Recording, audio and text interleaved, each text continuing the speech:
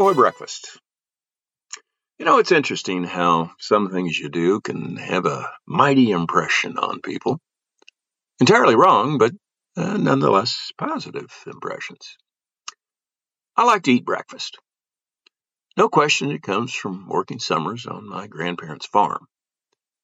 It doesn't take long for that central Illinois sun to heat up in summer, with the humidity rising off those cornfields and bean fields, making for a miserable heat index. Grandpa's 1954 International pickup, green in color, had one of those 250 air conditioners. That's what we call them down on the farm. You roll both windows down and drive 50 miles an hour. Hence, 250 air conditioner. To beat that summer heat, we'd be up before dawn, eating that big breakfast, and headed to the fields before 6 o'clock. Breakfast was big because it had to carry you through a long morning's work. Oatmeal, bacon, eggs, homemade biscuits with hand-churned butter, and homemade apple butter. Mug after mug of hot tea with honey, and a couple of glasses of cream-top milk. Cream-top milk, for you city folks, is unpasteurized milk, fresh from the cow. It's called cream-top because the cream rises to the top, so it can be skimmed off either to turn into butter or maybe chilled for pouring over fresh sliced peaches. Once I was off to college, I made a point of making it to the dormitory cafeteria for breakfast just before it closed. No way I'd miss my favorite meal of the day. Oh, that French toast with hot strawberries on top fueled me for the hike from the dorms to the quad and even north of Green Street past the student union to the old men's gym for physical education class. My dorm fees paid for that meal and 19 others for the week, so there was no way I'd miss it. I paid for it. So it was once I dropped out of college and joined the Air Force. Hit the chow hall before dawn, ham and cheese omelet, and an order of French toast before the walk to the flight line and the smell of jet fuel. To this day, breakfast is my favorite meal. The first couple of mugs of steaming brew, followed by a hearty breakfast, is just the right way to start the day. As much as I love breakfast, I dislike meetings. I like to gather facts, consider the facts, make a decision, and move on to the next issue. Sit in meetings? Not so much. When I got elected to Congress, I knew I'd have to sit in meetings, but that's the price you pay for democracy. I was prepared to sit through meetings. Some contentious, some boring, all with people who, to one degree or another, love to hear themselves talk. My first week as a freshman congressman, I learned that the Democratic caucus had a morning meeting each morning that we were in session.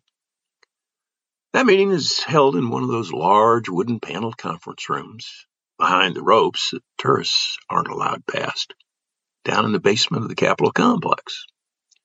Only congresspeople and a very few leadership staffers are allowed in. The meeting is billed as starting at 8 a.m. Leadership would discuss issues coming up.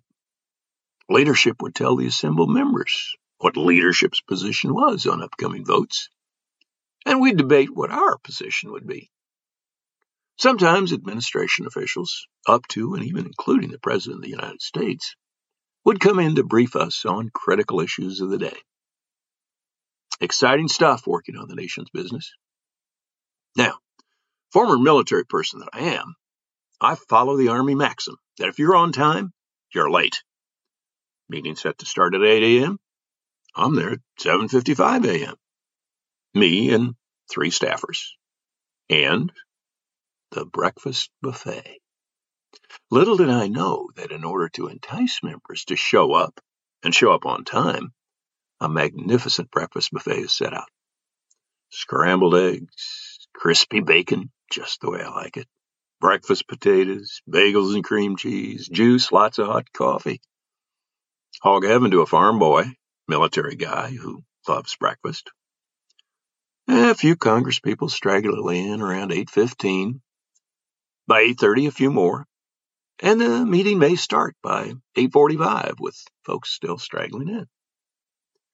I made it my business to set out from my apartment each morning to make the 10-minute walk to the Capitol complex, passing the homeless guy camped in front of the Canadian embassy, dodging the Uber drivers, nodding to the Capitol Police who, recognizing me, waved me through the security checkpoints to get to my hot breakfast. No need to cook for myself when I've got all that waiting. Imagine my delight when, after a couple of months of great breakfast, my chief of staff told me, "Hey, boss, Pelosi's staff is really impressed with you." "Why's that?" I asked.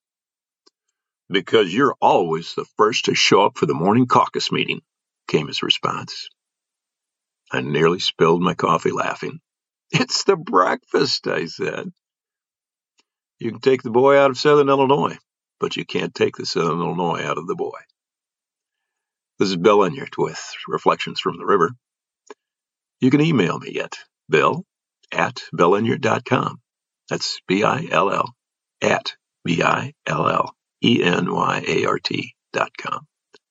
Audio production by Tom Calhoun with www.paguytom.com. Thanks for listening.